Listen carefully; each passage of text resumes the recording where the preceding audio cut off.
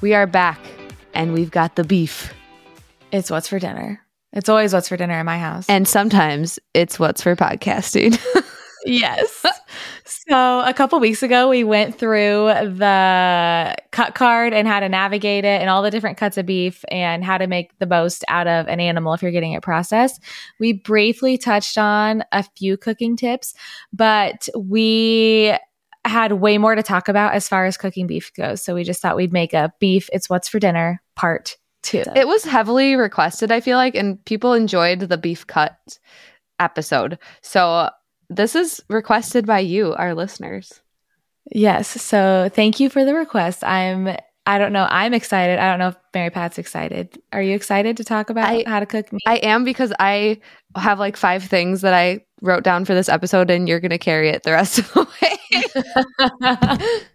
In the last episode, we did have some recording that we kind of cut out. We had so much more to say about cooking beef. Levi kind of came in when we were recording once and told us how to perfect a steak. So we saved that recording to add into this episode. How do you cook a steak, Levi? Ooh, there's a lot of ways to cook a steak. My favorite is probably just the old traditional grill, but then I kind of like the... What temp do you pull it off at? Depending on the crowd, but you're grilling for me. 115 to 120. Okay. I said 114, so I was pretty close. Yeah, right there. Yeah. And just a little food for thought for people. When you pull the steak off, a little of that depends on how hot you're cooking the steak at. Like if you're really pushing it, your grill's at like 500, at 114, 115, get it off. Now, if your grill's at like 200, 220, you can maybe take it to 225 because it's not going to gain as much temp once it's off. And he says that because if it is at 500, you pull it off, you put it under that foil, all of that heat is still like pushing into the steak, so it will continue to cook a little bit. That's just something just to keep in mind. How hot are you pushing it and how hard are you cooking it? Okay. So, but yeah. Never get like concerned or like, oh, it's like intimidated. Cooking meat and steaks and brisket and prime ribs and everything, it's just all you're doing is just warming the meat up. Just think of it like that. Like I'm just got to warm this meat up to a temperature and it's done. Like don't get overwhelmed. It's not that simple. It can't be that simple. You're just warming the meat up. It cannot be that simple. It's like, how have I screwed up so many pieces of meat then? Well, I think because in our heads it's like, oh, we got to get this cooked so it's safe. But like it's safe. Mm-hmm. I mean, you could sear it and eat it. You could eat it raw, right? Mm-hmm. The most common is overcooking steaks. Like that is, and then when you overcook, you dry it out. I mean, the things compound and it's not so good. But I'll guarantee you, if you are like, temperature probing it in like you could watch it go overcook and like we have 2 of them in the house and it's saved a lot. So people will ask me, how long do you cook your steaks for? And I'm like, I cannot tell you a time. It depends on the outdoor temperature, the grill temperature. Like you have to go by internal temperature. It depends what temperature the actual piece of meat is before you put it on the grill. Mm-hmm. I mean, let's be honest. The most perfect way is to get that steak room temperature before it goes on the grill. Well, me and Jenna have been at like 4:30, 5 o'clock. Let's have steaks tonight. Hot water, frozen piece of meat, in 20 minutes they're on the grill. That steak might take a freckle longer than a steak that we actually planned really well and had at room temperature. So, it just probe it with a meat probe. Mm-hmm. So I went to Colorado with some of my friends that also are beef producers and sell and ship their beef. And we were at this like rooftop bar at a hotel in Breckenridge. And these guys come out and there's grills for the people staying there. And this guy throws frozen steaks on a grill. No. We're just dying inside. And so one of my friends starts talking to him like, oh, where do you get your meat from? And he's like, oh, I'm a Nebraska boy, born and raised. I know good meat. You can't find no better meat than what you can get at Sam's Club. And we're just dying. And we're like, why'd you put it on there frozen? He's like, oh, it'll be fine. It'll be so good and tender. And we were all just dying inside. I still think about his steak sometimes. And they probably oh, man. Levi, this episode has gone way longer than we wanted to. But real quick, tell us your secret to perfecting the prime rib or the brisket. You got to start with a really good seasoning, and you got to season it a lot on the outside. Like, you're going to be like, this is way too much. It's not. It's really not. Oh man. Again, just warming it up to temperature. You can't mess it up. You look little. When you do a prime rib, do you start it on smoke or low? I'll smoke or however low your grill can go. Uh-huh. And the cool thing about that is there's really no right or wrong way to do it. I watch the inside temperature of the prime rib when I put it on the grill, and I just put it on plenty early, give it an hour or two with your grill on the lowest setting, okay? Mm-hmm. And track it. In that hour or 2 hours, say I gained 10 or 20 degrees in that internal temperature. Well, our party tonight's at 5 or 6. It's 3 or 4. If I continue to gain 20 degrees every hour, 2 hours, it'll be done in time. Or it's like, we only gained 10 degrees in 2 hours, and we're going to have people here in 2 hours, so let's bump it up. And just monitor. Like, the more you can watch it, I mean, for what little bit it costs to get, a meat thermometer probe that like stays in there and you can just monitor the temperature, it's so worth it. Like, you just take care of it and you'll use it for a long time. And a good seasoning. We have a couple different options that we use that we've really liked. It's just warming it up. It's that simple. This is making me real hungry. Do you guys use your special seasoning for your prime rib and your briskets too? Oh yeah. Okay. Of course. We use that. I'll put it on eggs, chicken. I'll put that thing on anything. I mean, same. You've got me hooked. I know. So I want literally to say everything. What it's called, but since it's not actually ready and released, I don't want anyone to steal the idea. So I've kept my mouth shut. Did you notice how I picked up what you were putting down? It's the real deal. Yeah. So stay tuned for that. Yeah, pretty much. I mean, with Jenna's new secret seasoning, you can make any meat taste good. He's not kidding. Everything. I gave Mary Pat the recipe so she could make her own, and she's like, I promise I won't show it to anybody. I've been very good about that too. But I made a whole pint jar and I'm almost out of it. Like, oh yeah, I feel like we blow through it. Yeah. So good. Yep. So pretty much, get your steaks thawed out or your meat before you cook it. Lots of seasoning, and don't overcook it. You'll be fine. How many times have I said, don't overcook my steak? Ooh, more than dollars I have. So, okay, here's a quick question to maybe round out the conversation. Whoever's cooking the steak, do you get the best steak or do you get the worst steak? Like, do you take the overcooked one? Jenna knows the answer to this one.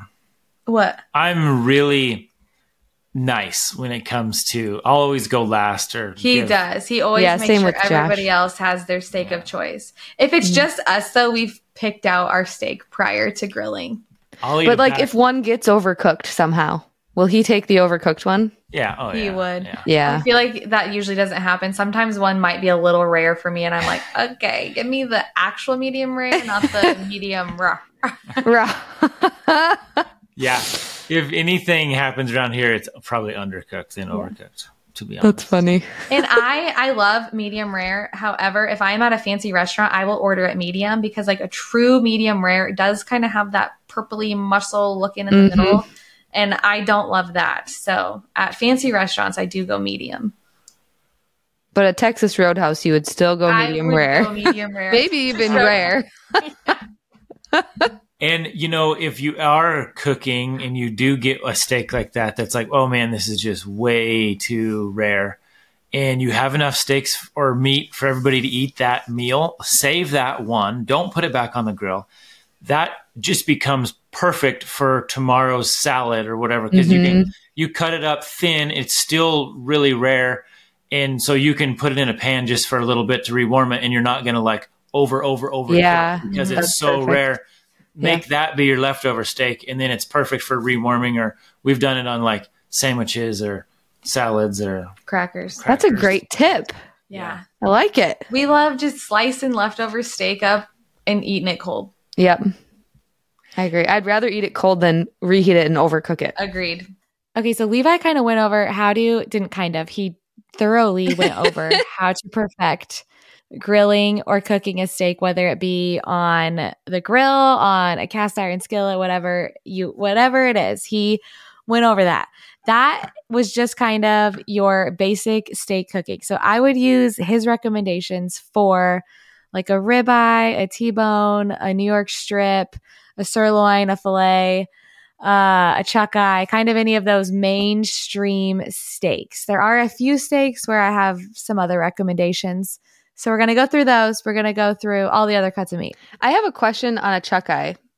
Yeah. We got some chuck eyes from this new beef that we were waiting for when we recorded the first episode. And they weren't as good as yours for some reason. I'm not surprised, actually, kind of more annoyed than anything. But they were definitely tougher than the ones that we had from you. And I'm sure it probably has a little bit to do with, obviously, probably a lot of it to do with dry age, maybe. I'd say genetics, the finishing program, and the dry age. All three of those things play a role in the tenderness of the meat. So especially, I feel like, yes, because you probably did it at a custom exempt butcher. So they probably hung the animal for 7, maybe max of 10 days. And that really extra tenderness happens in like days 21 to 28. And I don't know. I guess that probably isn't a cut that they normally do. Correct. Mm-hmm. But is there any suggestions you have, I guess, for me in that predicament, not like kind of coming off of your meat, coming to this one that's a little more tough? How can I cook that where it's still going to taste good and I'm going to enjoy it more? I would say definitely get it to room temperature, season it ahead of time. So then that salt and sugar in the seasoning kind of seeps in there and kind of can help tenderize it a little bit. I've never used a meat tenderizer, but you could consider trying to tenderize it. Okay. Oh, like an actual hammer. Yeah. Okay. Yeah. I do that with chicken. Yeah. I literally don't even own one, but it might be worth a try if you know the meat is tough. Good news is if you buy beef from us, you're not going to have that problem. Yeah. Truth. Okay. So since we kind of started with steaks, let's just talk about the rest of the steaks. So Levi kind of went over the mainstream steaks, but there are some steaks that I recommended you have your butcher cut that I would maybe treat a little bit differently. The main two of those being the flank steak and the skirt steak. Now you can still grill these. The flank, I would still say season it and just grill it. It's thin. It does not take very long, so do not overcook it. I don't know if I would go the cast iron route with that one. I think I would just stick to quick and easy grilling. How hot is your grill? Hot, like 400 to 500 degrees. Yeah. We have a smoker. That's the only type of grill I've ever really grilled on. But yeah, we just crank her all the way to high. Okay. I actually learned how to grill on the Traeger that Levi got for his high school graduation. So this thing was old and it had been through a lot of things and it survived a lot of storms at our house. But its only settings were smoke, medium, and high. That's literally it was a little turn knob. And that's how I learned to grill, was literally either using smoke, medium, or high. And you cook amazing meat. So obviously it definitely doesn't always have to do with, I guess, simplicity, y'all. Yeah. Yes. Okay, moving on to the skirt steak. You can grill this one. I think you would maybe be more happy with it I know a lot of people will marinate it and let it take on a different flavor that way, especially if you're going to use it for fajitas or some sort of taco night. You can cut it into strips and you could still grill it, but then you could also like fry it up in your pan too. Our local restaurant actually buys a lot of our skirt steaks, and she makes these phenomenal cilantro rice burrito bowls with the marinated skirt steak. It's delicious. I had one yesterday. That sounds yummy, and now I'm getting hungry. I won't spend too much more time on the steak since Levi deep dove how to season and cook a steak. Do you have any questions, Mary Pat? No, before we move on? I'm good. That was helpful. I think my the biggest problem I have is getting it hot enough. Like you have to get whatever cooking platform you're using, the skillet, the grill, whatever, getting it hot enough. It's important. When you throw that meat on, if it doesn't go, you're doing it wrong. There needs to be a sizzle. Yeah. Even the butter on the cast iron, it should almost be like bubbling, and Levi temped it, and like our cast irons were like a good 300 plus degrees before we put those steaks on there. So yes, hot surface. That's good to like help get the outside cooked, get that nice crust or grill marks on there, but still have the tender, not well done center. We are not about well done meat at my house. Yes. If that's your goal, you might want to listen to a different podcast. Yeah. Sorry. Okay, moving on to roast. This is something that don't overcomplicate it. Simplest way to do a roast. My biggest tip, start it when it's frozen. So wake up in the morning. I'm going to have a roast tonight. I'm going to put that frozen roast in my crock pot, add 1 to 2 cups of water, season the crap out of it. You cannot over season a roast. It's a huge piece of meat.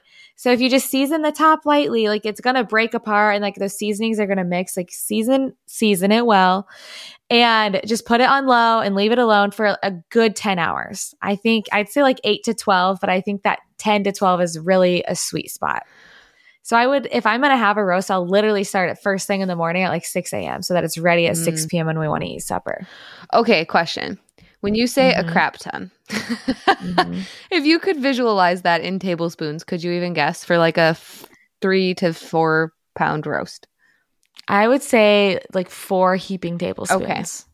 Which that's a quarter cup or more. There's 16 tablespoons in a cup. So yeah. Okay. Really get it in there. I wish you could see Jenna right now. See my arm right now. It's kind of the seasoning I use to season a roast. It doesn't even have the shaker top on. It's literally in a jar, and I just take the lid off and go shaker on there. Okay. Yeah. So what I do often use are homemade dry ranch mix. I use that on roast a lot. There's a thing called people from the South. I'm sorry. I don't know which state to give credit to. I think it's like a Mississippi pot roast. That's it. Is that the right state? Peppers, yeah. Yes, and I think even a stick of butter. But you feel like pepperoncinis. So I do like doing. The water's key. I like my ranch mix. I think the Mississippi pot roast calls for like a ranch packet, but we don't do those here. We use the homemade ranch mix. So I just shake some on, do the pepperoncinis. Ugh, so good. Yes, I love that one. You'll have to link your homemade ranch mix in the show notes. There's not a lot on my blog, but the homemade ranch mix does have a spot on the blog because it was a reel that went the most viral thing I've ever posted. Yeah. Wild. And I bought all the ingredients to make it, and I haven't made it yet.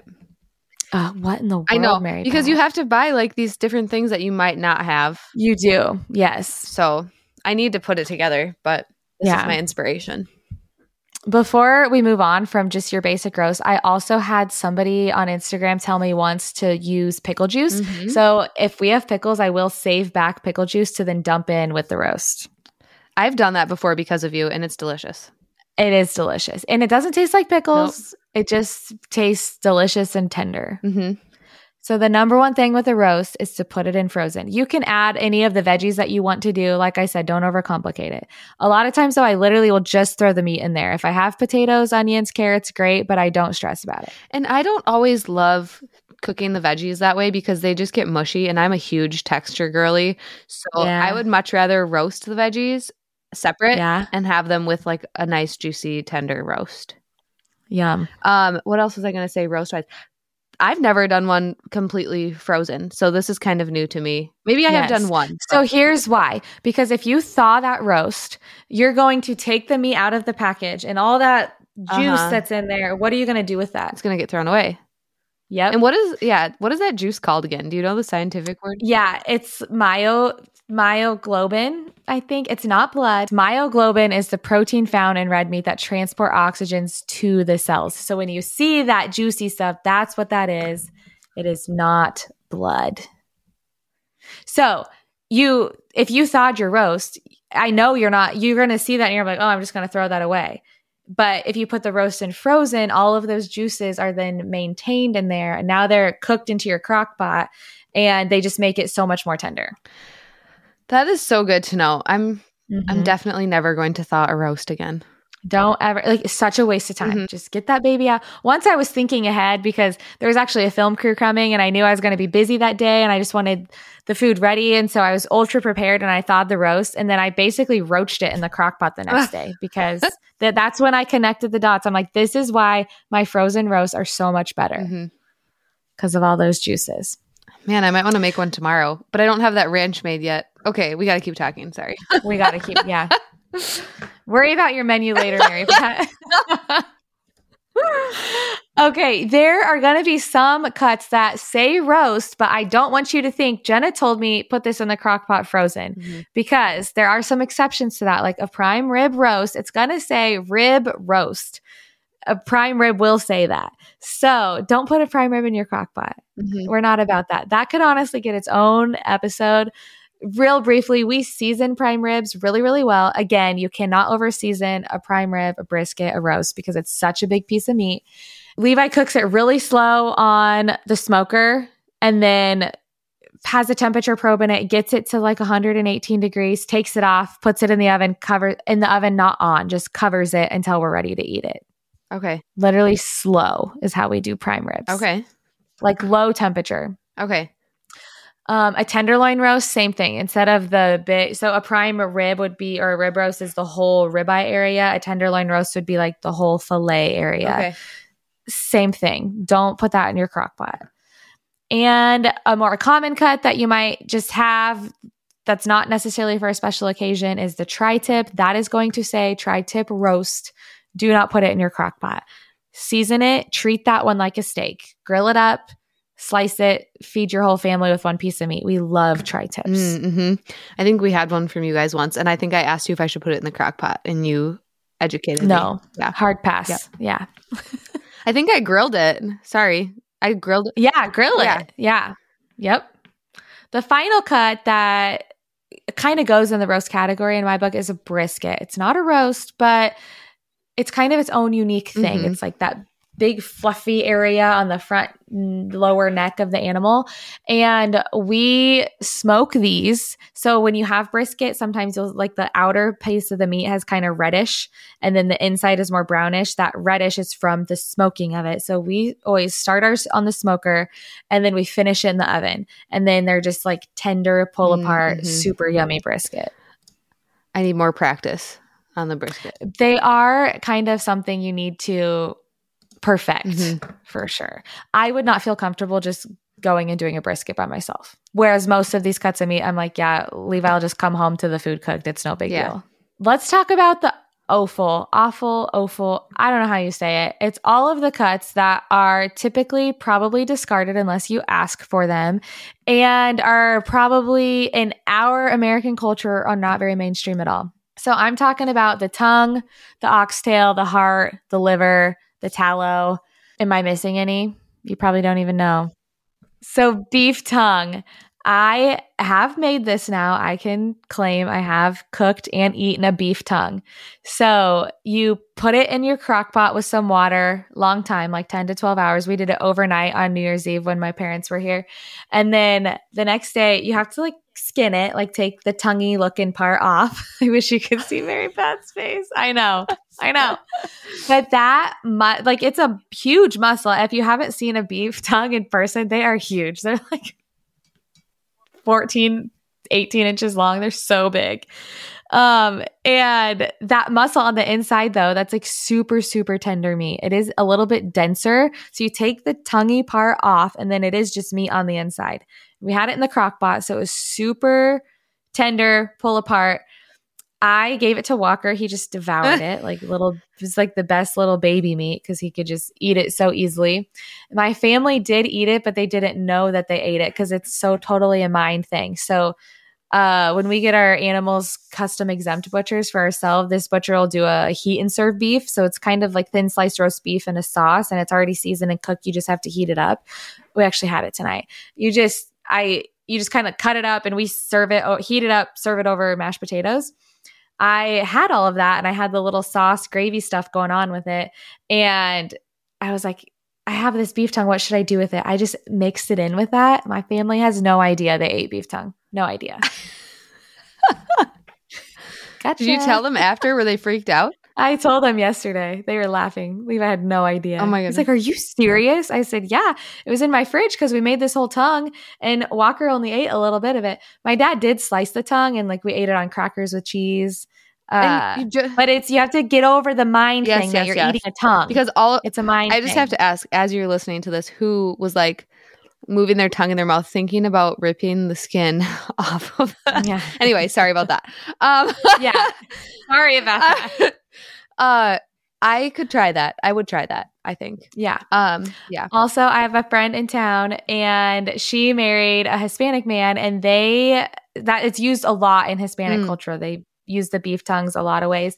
All of her girls' favorite meal is tongue tacos. So they'll take that tongue meat and then they make tacos with it. I don't know exactly how she does it. I need to ask, but I want to try. Can you imagine they go to school and they're like, we had tongue tacos for dinner last night? Yeah. And you ask her daughters and they say, tongue tacos is my favorite meal. I actually do want to try it, but I do have a question about how you cooked it. So you put it in the crock pot overnight. Did you season it like a roast? No, my dad literally just threw it in the crock pot with water. No seasoning. Forget about it, Jenna. Yeah, no seasoning. Well, if you season it, I mean, you're going to peel all of the outer layer off. The meat is like truly hidden inside. Okay, so then did you season it after? I don't think so. You just ate the tongue. We just ate the tongue. Yeah. I mean, I mixed it into that heat and served beef, but my dad literally just ate it on a cracker. Okay. All right. Yeah. Food for thought.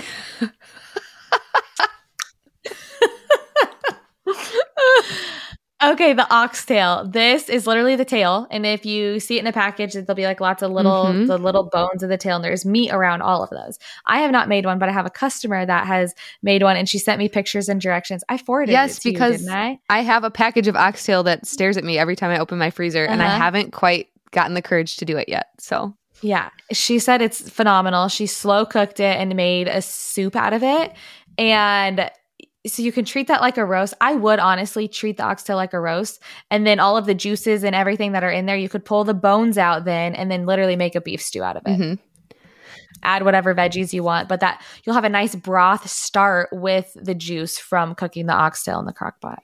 I have gotten a lot more curious about bones and bone marrow. I don't know, in the recent months, probably because of what's showing up on my social media feeds. But it has been really interesting to me to like use more of those pieces that aren't normally used. So we have soup bones too, and I'll have customers buy those and then they'll make their own beef broth out of them. I'm embarrassed to say this. I've never even made beef broth. I do make a lot of chicken broth, but the beef broth is good too. I want to try that. That's on my to-do list. Okay, next is the heart. I had to kind of Google this because I've never cooked a heart, but fried, slow cooked, grilled, or braised in a stew, people eat the heart all of those different ways because it is still a muscle. Yep. And that is a good nutrient dense meat that you can still eat. Yep. You just have to get over that hump of I'm eating a beef heart. And different ethnicities have done such a better job of this than we have. And I do think they'll use it kind of like my friends do the tongue tacos. It'll be cooked a different way so that it's not like, oh, I'm just slicing into a heart. It's in a meal, if that makes sense. Yeah, it does make sense. I had my 5th grade science teacher was really good about doing all of these cool things. And I remember when we learned about the human body, she got a beef heart from the butcher and cooked it and we ate it. That's really crazy and cool. They're huge, by the way. They are big. I have a picture from high school holding one with a friend, and it's like we're both holding it in our hands. It's huge. You know what else is huge? Is the liver. That thing is a monster. All right. The first butcher we used would just, if I asked to keep the livers, they just like vac seal this whole giant liver and we'd have like this 4 or 5 pound chunk of liver. So how have you cooked the liver and how do you use it? I have cooked the liver. What? I'm laughing. I can't remember if we've talked about this on the podcast or not, but I had some friends that were wanting to incorporate liver into their diet. I shared talk about this on social media. So if you're like an OG follower, you remember this. And we didn't know what we were doing, but we were just going to try to figure it out. So our genius idea was to grind liver using our meat grinder and then add it to ground beef. Well, if you just grind thawed liver, it actually just comes out like mush. It was like squirting out of the meat grinder. It was like the most horrendous noise. Yeah. I come to find out if butchers that will grind liver, it's hard to find a butcher that will grind organs because they have like what they have to do to clean the machine before and after, but they do it with the organ partly frozen because so it doesn't turn into that mush. So some butchers will grind kidneys or liver, different organs, and kind of they call it like a primal mix, primal ground beef. I've had customers ask for this, but I have not found a butcher willing to do it. So what I do have now, though, is our butcher will freeze the liver and then they'll thin slice it. So you'll have like a 1/2 pound or 1 pound chunk of this thin sliced liver. So then if you do want to use it in something, it's easy to thaw. You're not like thawing out a 4 pound organ. Right. And I have some friends that'll like just slice it or cube it and swallow a chunk of it. It's nature's multivitamin. It's super nutrient dense. Yeah. And our culture does not do a good job of utilizing that at all. I agree. Even I feel like our grandparents grew up eating organ meats. Like liver and onions was a normal meal. And that's totally not a thing for our generation. Right. Yeah. And I know we've talked about on the podcast before too, but Josh takes organ pills. I want to start because he recently did not get the cold that me and Harper got. Oh. But also I was off the colostrum that I was taking for like at least a month. So I think I need to get back on something and I don't know what that's going to be yet. Something. Yeah, for sure. Last of the awful I'm going to say is the tallow. We keep the kidney fat. There's like this really nice fat right on top of the kidneys and you can render it yourself. You can make your own tallow products with it. You can incorporate it into lots of different things. I have started using beef tallow, but I purchased it from a company that Mary Pat was trying. I haven't actually made my own, but that would be a fun venture to try. Yeah, you should. I really that was my first time trying it too. And I've had some pretty bad cystic acne through December and January. And I haven't had any since I switched to that. Using the tallow products. And that's all I'm using as a moisturizer. I still use the same cleanser and I do use some of the same serums, but that's the only moisturizer that I'm using. Do you put that on your face in the morning and the evening? Yep, after I wash my face. Yeah. So yeah, I've liked it so far too. It's on my face right now. It is definitely something to get used to because if you're used to a moisturizer that like immediately soaks into your skin, this kind of like sits on, it's not, I don't want to say a greasy texture, but I know it's not a greasy texture, but I don't know how else to describe it. I don't either, but it is a different texture. And at first I was like, oh, my makeup's not going to go on this very well, but I like moisturize, let it sit for like, 5 to 10 minutes and then go and it helps. So anyway, enough about tallow. This next category is just kind of random meats that we'll use from different cuts. So stew meat, fajita meat, Philly meat. They're kind of self-explanatory. The stew meat, slow cook it, use it in a soup, eat it, whatever. Fajita meat, y'all know we hardly ever use it for fajitas. We literally fry it up and just eat it or put it in a salad. Or we did actually make fajitas for the first time out of it, but I did not use a fajita seasoning. I just used my homemade beef seasoning that I know Mary Pat wants to talk about really bad. Because it's so good. It's so good. And I want to name drop the name really bad, but I don't know if it's safe yet. Don't do it. Wait. Okay. We'll save it. Literally my go-to now for everything. Same. Have you tried it on eggs yet? Not eggs, but I've tried it on the other proteins. So chicken, use it on any meat for sure. Pork. We've put it on fish too. Okay. Honestly, I haven't tried it on anything that I haven't liked. So. Sometimes I'm like, oh, I need to season this. What should I put on it? And I just grab that and it works. Yeah. It works every time. And you're just like, you say the name and you're like, yeah. Yep. The name is so great, you guys. Yeah. I can't wait to share it. Okay, let's talk about the holy grail of beef. What is it, Mary Pat? Do you know what I'm going to say? Ground beef. Ground beef. It's so underrated. You've heard me say it on the podcast before. The average American only keeps 1 to 2 pounds of ground beef in their freezer. This is mind-blowing to me. I bet we blow through 10 pounds a week. I don't know that we're at that level, but easy. I will say growing up, that was like our main meat because the way that we got meat on a dairy farm was either from, well, for the most part, this is kind of morbid, but it would be when an animal would break their leg. Mm-hmm. So like they could still get up. They can still stand, but you can't sell them. And you have to then, you can't fix a cow's broken leg. It's not something, you can do it. You can possibly fix a calf. Maybe not even though. For the most part, an animal like that has to be euthanized when they have a broken leg. Mm-hmm. So if she could get up, we would get her butchered to not waste the meat. And then there's a lot of cuts that aren't used.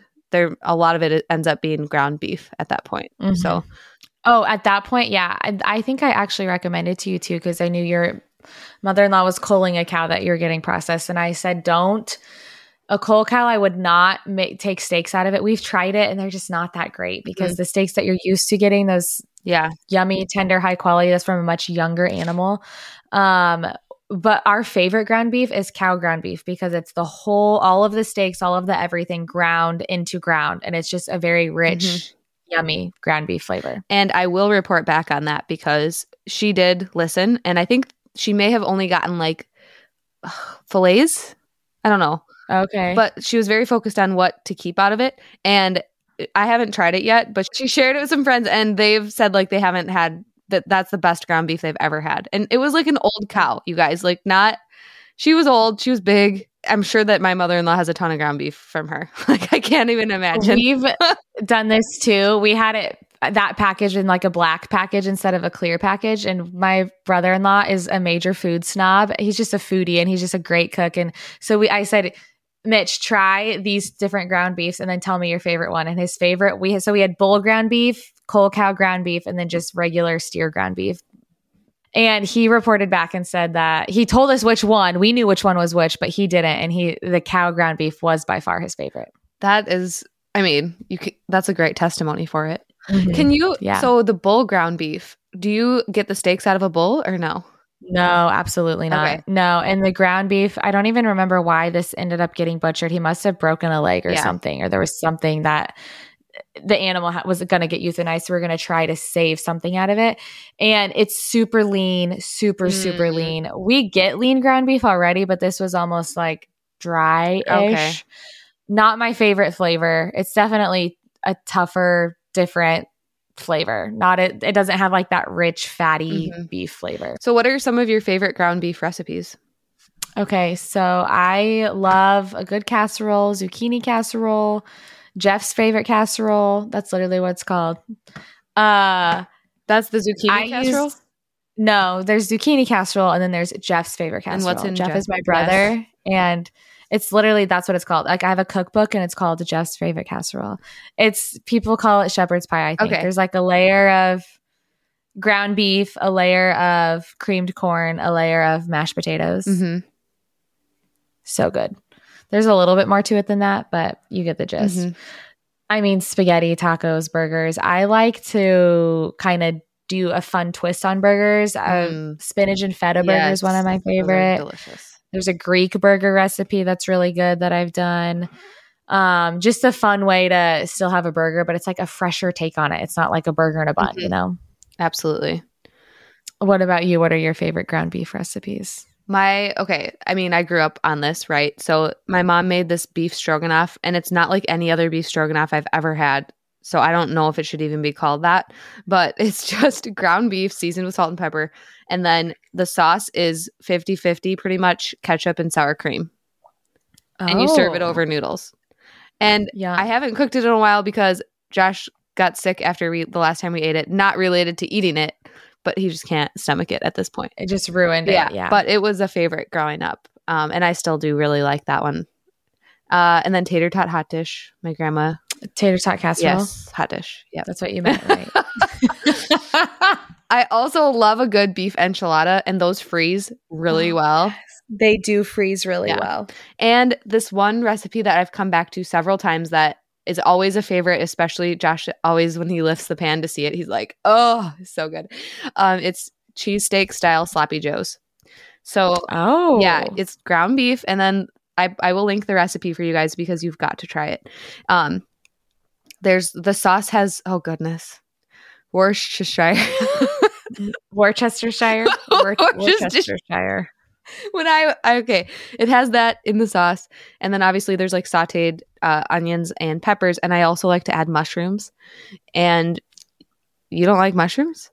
Her face. I am not picky, but it is the one food I have tried so hard in my adult life to acquire a taste to, and it has not happened for me. It tastes like dirt with like rubber dirt.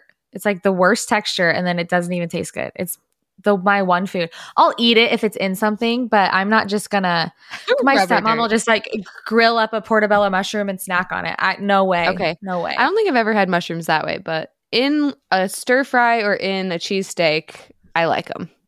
Our kids don't though, so they pick them out, which is kind of a waste. But then we'll eat them anyway. I love a good. But then I'll use the cream of mushroom soup as kind of the base for tater tot casserole, and I'll make my own. But I chop it up really small, and then it's sautéed down. So I mean, I don't mind the flavor, but just like if there's a big chunk of it, I'd rather not.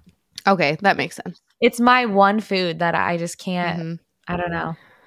Okay, so these cheesesteak style sloppy joes, the sauce is like there's a beef broth, and you have to do cornstarch to thicken it up with the Worcestershire. You have it all in a pan, and you top it with like thin slices of provolone cheese. Yum. It's just so good. We served it on top of toasted sourdough this week, but that's one that I keep coming back to because it's so good. Yeah. Growing up, I have never made this for Levi, but my mom would make taco ring. She had this like stone pan, like the Pampered Chef stone. Oh, yeah. And then you'd use crescent rolls, and you kind of like make a sun thing. Yep. And then you'd put taco meat around the middle, and then you'd fold the crescent rolls over, and then you'd bake it as a taco ring. That sounds yummy. Yeah, it was yummy. My husband would love that. I don't know why I've never made it for him. Okay, speaking of cornstarch that you were thickening, I meant to mention this when we were talking about the roast, because the older that I get, the more I become my mother-in-law, and I said I'd never be that girl that just like whips up a homemade gravy, but now every time I make a roast, I whip up a homemade gravy. You just literally use the juice from the roast, and then like a cup of cold water with a heaping tablespoon or two of cornstarch. You make that slurry and you put it in to thicken it. So easy. Mm-hmm. Yeah, and so much better than any kind of store-bought gravy you could ever buy. I will never buy a gravy packet ever. Yeah. Highly recommend. Yeah. This was fun. Do you have more to add, or how are you feeling? I don't think so. I went through my list. I hope I covered everything and gave somebody some inspiration to use that cut that's been staring at them in their freezer. Like, I don't know what to do with this. Mm-hmm. If I didn't, send us a message and we will follow up. And we're going to have to post a hot dish or casserole poll. Yeah. See who wins. We're going to find out the regional difference between our followers. I've seen some reels where it's like a debate of it. I've sent them to you, I think. I hope I answered some of your questions on how to cook beef, or gave you some inspiration or even encouragement to try cooking a new cut. Remember that when I married my husband, the only things that I made were spaghetti, tacos, and pizza, and we just ate that on repeat. So if I can cook all of these things, you can too. Thank you so much for coming along. And remember, we have new episodes coming out every Tuesday. We truly appreciate all of your reviews and read every single one of them. Thank you so much for the support, and we will see you next week.